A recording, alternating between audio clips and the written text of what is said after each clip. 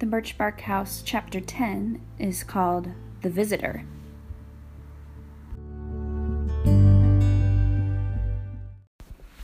A fire was kindled in the center of the dance lodge, and its fragrant smoke rose through the central opening in the roof.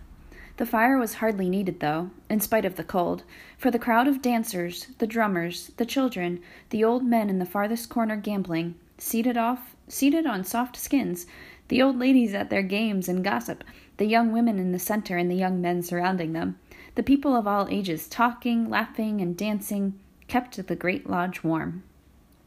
Omakayas loved the drum. The beat throbbed through her, drumming her entirely alive and eager. The soles of her feet tingled.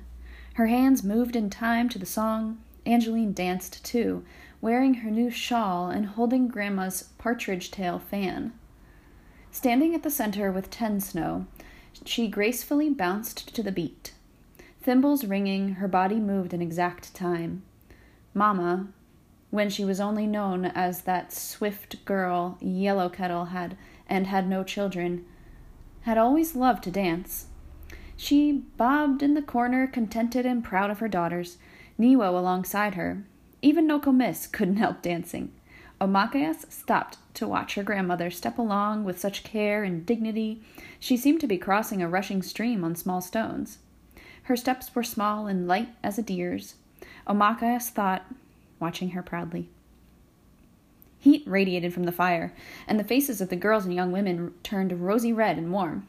Trade silver tokens, bracelets, armbands, crosses flashed, and ribbons swirled as the dancers moved in joy and excitement, crying out for another song as soon as each one was done.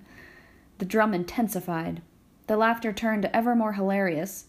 The old men won and lost in their moccasin gambling game, and the children wove in and out of the movement, hiding from one another, tagging around the side of a parent, teasing and sometimes dancing too. Around the middle of the night, everybody stopped to partake in the feast. A big kettle of venison and corn soup was brought in by the fire, and children were sent back to houses and lodges for birch bark, makuks, and tin bowls. While they were eating, teasing, commenting on the soup, flavored with low-growing juniper berries and parched hot summer corn, something happened that disturbed everyone and changed the course of the winter. Indeed, what happened changed the way Omakayas and her family lived from then on. A visitor entered. He and his Voyager crew had just dragged their sled of furs across from the mainland, and were staying for the night. Thinking back, Omakayas could even remember him. Sitting by the fire as close as he could without scorching, a tired-looking man, thin and scraggly braids, coughing and feeble, a bit confused-looking, a flushed, fevered face. It was hearing of his death in hushed tones, though, the next day, that she would always recall. The report of it, for the horror flooded swiftly from house to house, lodge to lodge. He died of smallpox.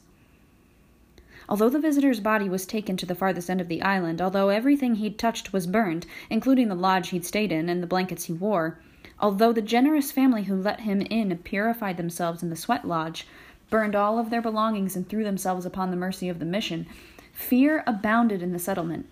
Had the visitor left another more horrible visitor behind? Sickness? Death? Angeline's face was taut with worry. She knew that her kind Tensnow, noticing the stranger's discomfort, had put her own bowl, filled with soup, into his hands.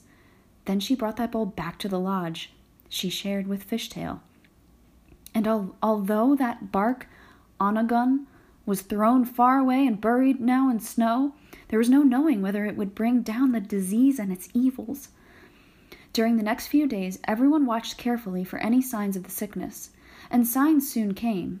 Tensnow was the first to fall into a fever, and then those in the lodge where the sick man had stayed fell ill, one after the next.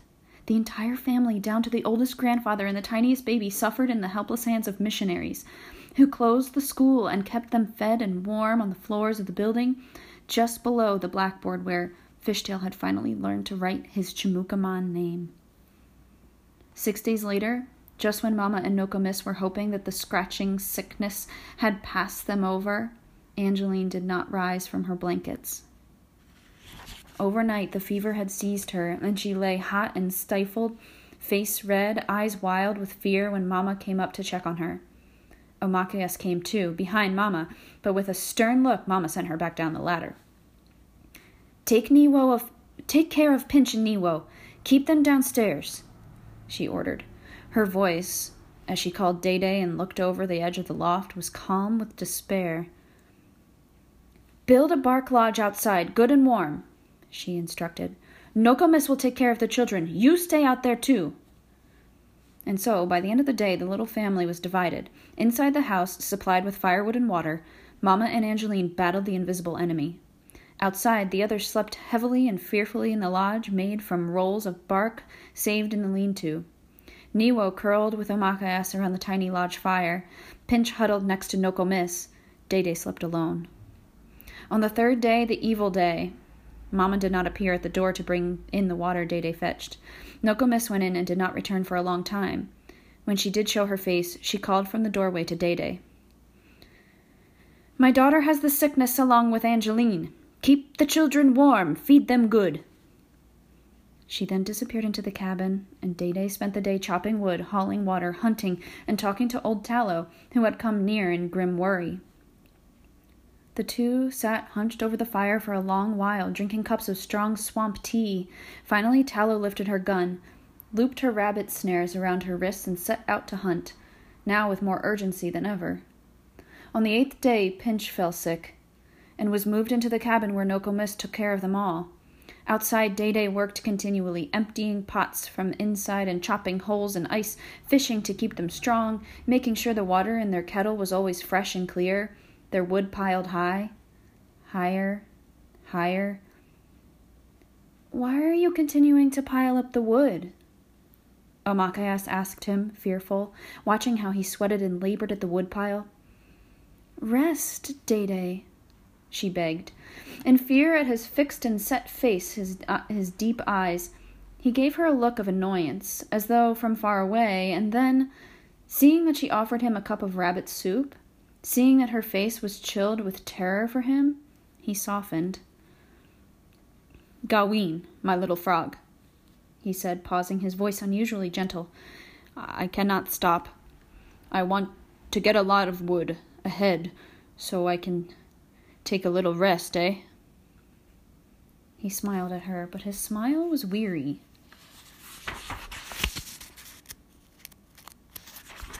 The gentle exhaustion in his voice terrified her more than anything that had happened so far. That night she lay sleepless, gazing at the flickering of the flames on the ceiling, wondering what was happening inside the cabin, listening to her father's even breathing and Niwo's tiny rumbling snore. It was as though the sickness was sucking at first, then the next, and the next, into the cabin where they disappeared and did not emerge. How could Nokomis take care of them all? What if Day got sick too? Somehow it never occurred to her that she or Niwo could sicken. Day was the one she watched carefully, not Niwo. It was as though her little brother were part of her. She kept him so near. She didn't understand at all when Niwo fell ill. Or maybe she couldn't let the fact in, because she just loved her little brother so much. Maybe that. It happened in the night. As she held him close, Omakayas felt his small body turn heated and molten, soft and fiery with the fever's rage. He was red, quiet, and limp in her arms when Day woke, and Omakayas held him close, gently bathed his face with a bit of snow, hoping that he would grin at her, hoping again that he would be healthy and sweet. She didn't want the house, the sickness, to suck him in too. It couldn't. She wouldn't let it. But as soon as she dozed off, Day lifted little Niwo away. She woke immediately, crawled for the door of the lodge, and then, as Day walked toward the silent cabin with the tiniest thread of smoke coming from the chimney, Omakayas saw him stagger. He didn't fall, but she knew from that misstep that Day was ill, that he'd hidden his sickness, and that he was going into the cabin with Niwo, never to return. Omakayas acted without hesitation. She put out the little fire in the birch bark house. If they were all going to die together, then let it be so. She would not stay outside alone and away from those she loved. No, not even if it meant her life. She followed Niwo inside.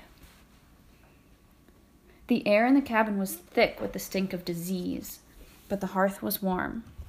Nokomis had the sick ones arranged in their bedding, blankets pulled neatly up to their chins, mats clean on the floor all around the fire.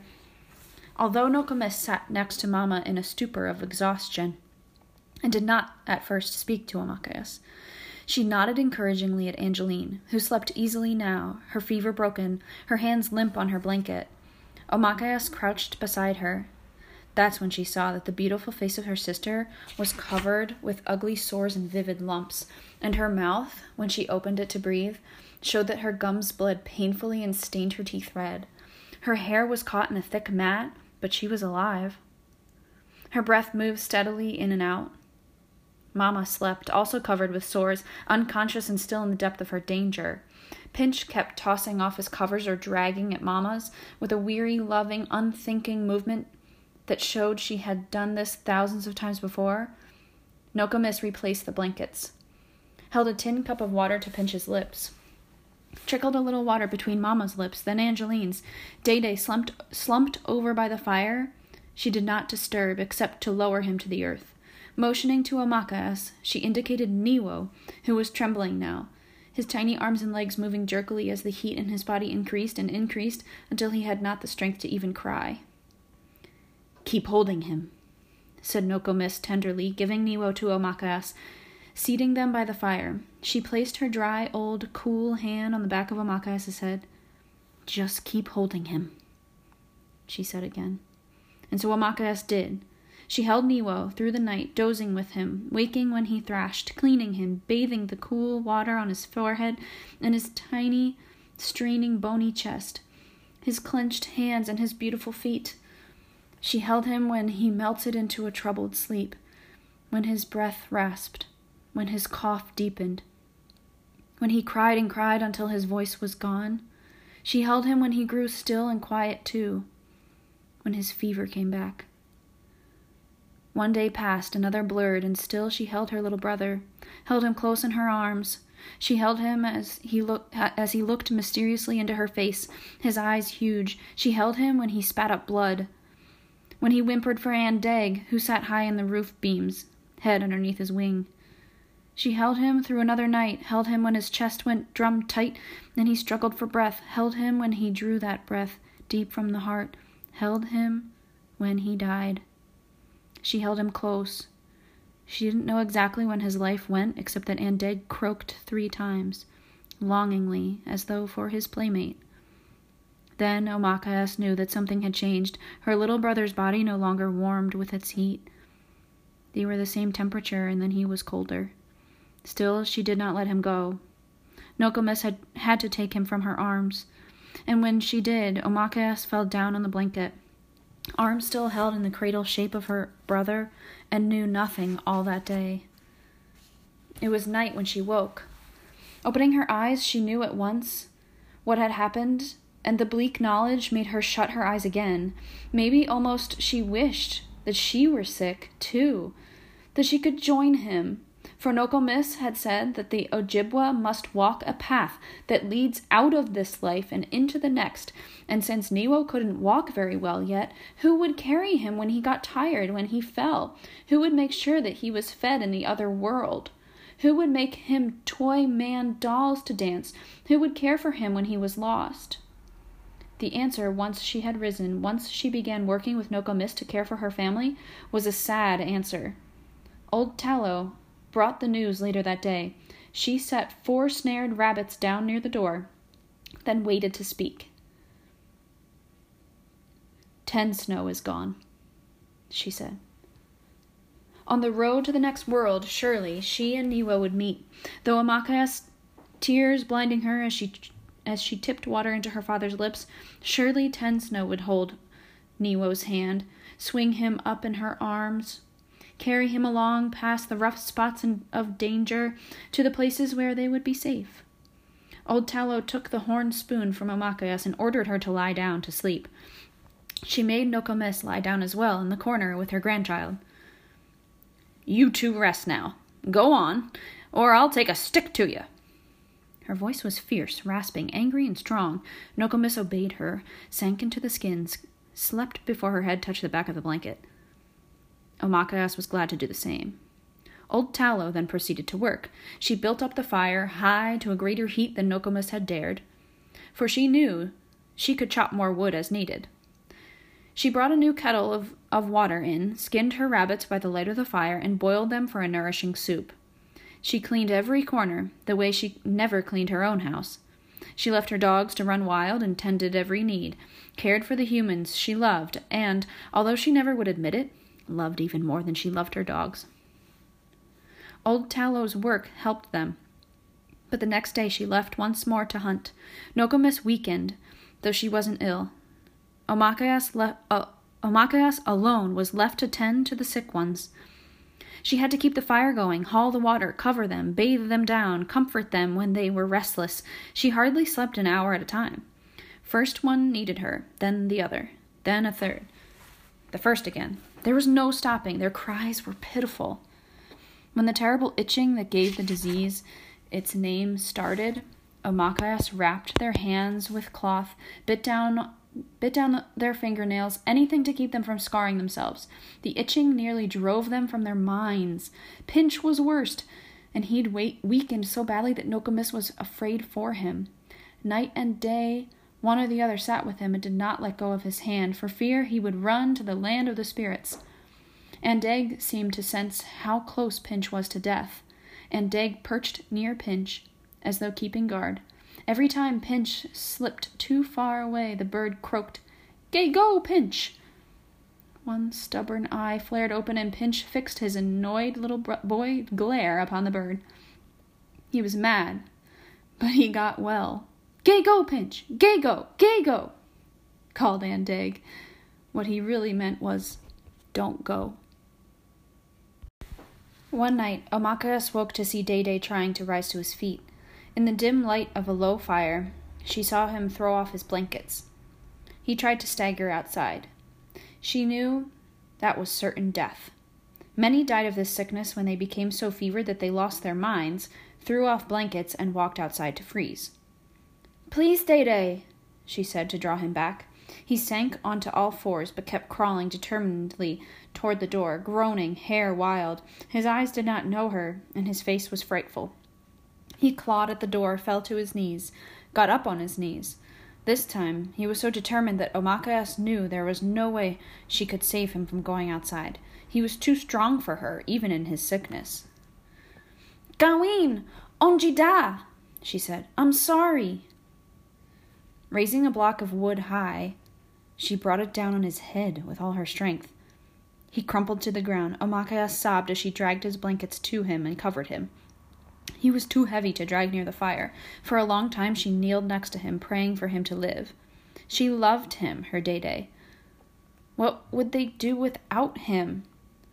Back in her own blankets, she immediately sank into a fierce oblivion. When she woke, it was morning. Instantly, she remembered the night before. Was her father dead? Had her blow killed him? Fear gripped her as she crept to his side, put her hand to his lips. His breath came evenly.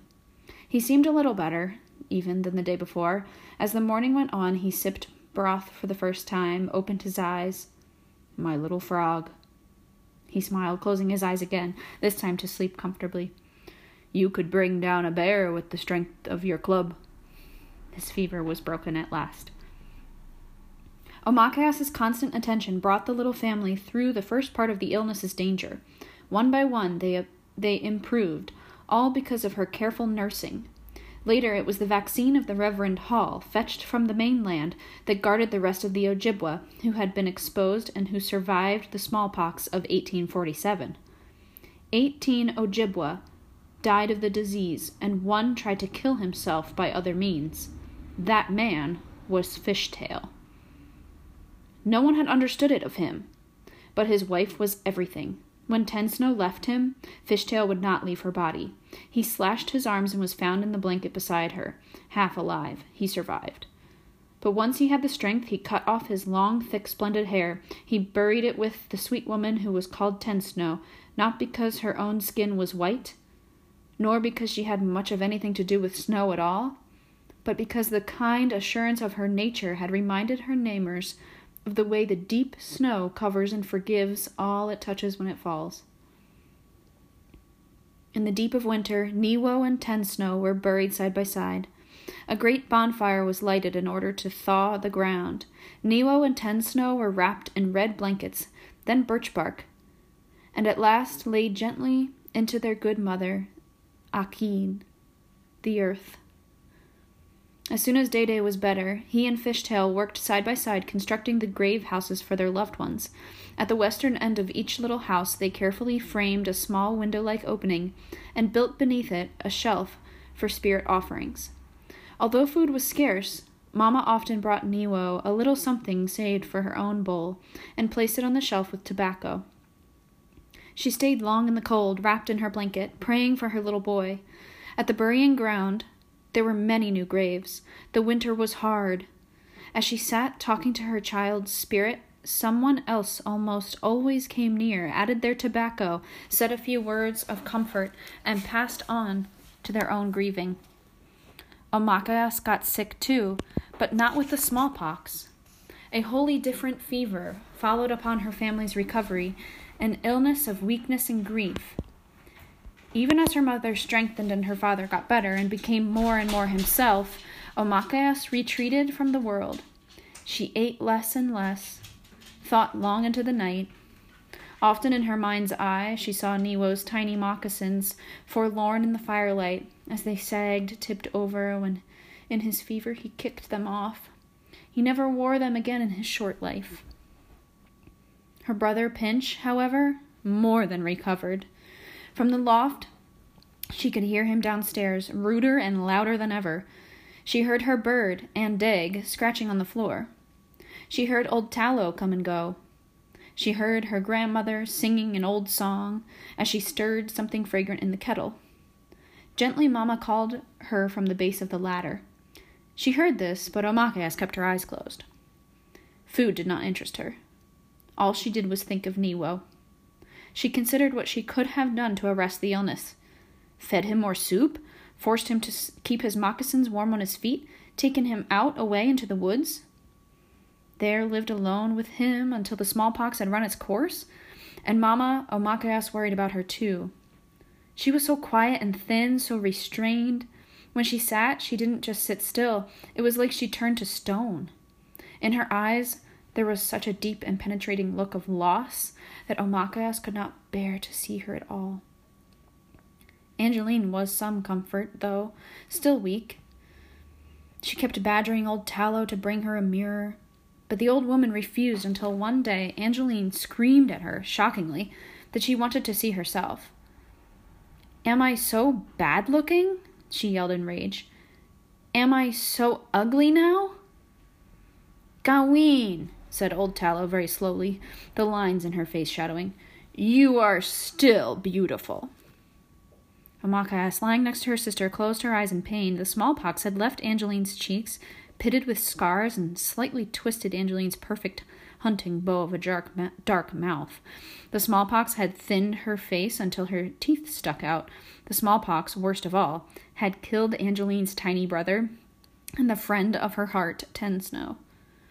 Pain and loss showed in deep furrows around her sister's mouth.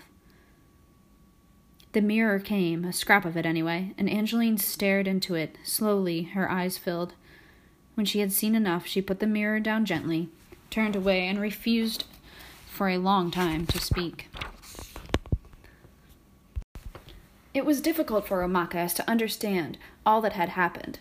Why Niwo was gone, though at night she still imagined that she heard his cries.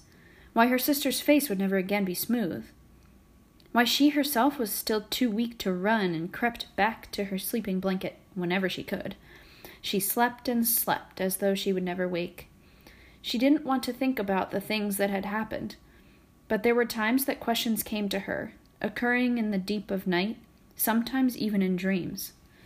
The spirits, the Manitous, who lived in all things, why had they ignored her prayers, her mother's prayers, and the powerful prayers of Nokomis? Why had Day-Day's strength not helped? And her grandmother's medicine, so useful at other times, Why hadn't it worked for Niwo? Nokomis said, sorrowfully, that she had no medicines for this white man's disease. But Omakayas did not have smallpox. Omakayas had something else. Why didn't the strong tea made of bitter bark, the tea that Nokomis brewed for Omakayas, send her jumping up lively as she used to be? Sometimes she thought that if only her mother would laugh, she would begin to feel better. But Yellow Kettle was dull and angry with sorrow, and couldn't help her own daughter. Day after day passed, and Nokomis's teas grew more bitter. She made a stronger concoction, burned sweetgrass braids, fanned Omakayas too, but the deep cold seemed to have seized her heart. She was ashamed of the way she thought sometimes up in her blanket.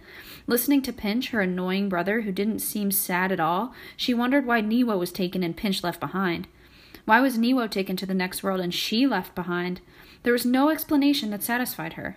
Nothing that gave her the hope she needed to rise and take up the rest of her life. Not even when Angeline bravely smashed the little piece of mirror one day and left the cabin, walking out the door determined to go to the missionary school and learn the meaning of the white man's writing, like Fishtail. Not even then was Omakayas inspired to come downstairs. Nokomis sat with her, quilling, through the whole day sometimes. She told her old stories, adventures of Nanabozo, the tricky and generous teacher of the Anishinaabe, who cleverly outwitted dangerous foes and taught the Anishinaabe to survive. Omakayas listened, but did not find in the stories the will to go forward. Could Nanabozo have outwitted smallpox? Could Nanabozo push back the dreadful days, send home the awful visitor who had taken Niwo and Ten Snow? Could Nanabozo at least say a word or two in his own defense, or encourage Omakayas to go on with her life? Nothing happened. No voices explained things. Her dreams were blank. One day, however, old Tallow unexpectedly appeared at the top of the ladder. In her rough, steady hand, she held a bark container of rabbit soup, boiled up with potatoes from the storage cache. "Eat this," she urged Omakayas, "or else." She threatened when Omakayas was reluctant. After Omakayas had taken the first taste, Tallow insisted that she drink until she couldn't fit in another drop. "Ah, there," said Tallow approvingly. "You need to get your strength back." Omakayas nodded and closed her eyes. "Don't sleep now," said Tallow gruffly. "The sky is clear. Your brother is sliding on the lake. Go out. Be childish." Omakayas kept her eyes closed and lengthened her breath, hoping that old Tallow would believe that she had fallen asleep. After a while, the old woman fell silent, though she continued to sit near Omakayas, pondering what she should do next. Of course she was suspicious. Omakayas felt Tallow's gaze locked on her. After all, she was a hunter, used to waiting at the dens of animals. If anyone could find a way to surprise Omakayas back to life, it would be her. Omakayas determined to outwait her, to crawl deeper and deeper into her dark burrow of sleep. Eventually, as though from far away, Omakayas felt the tentative brush of Tallow's tough, creased palm and heard the rustle of her clothes as she got up and quietly left.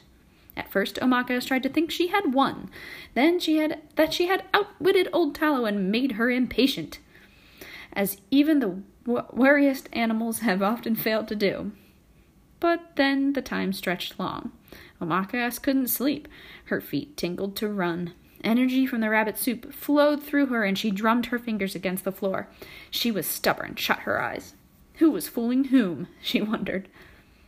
The sun was shining brilliantly outside. Had she really bested old Tallow? And at whose expense? None other than her own. With a sigh, Omakayas got up. She went out. For the first time since the illness, she felt the sun on her face. But even its promise of warmth did not make her smile.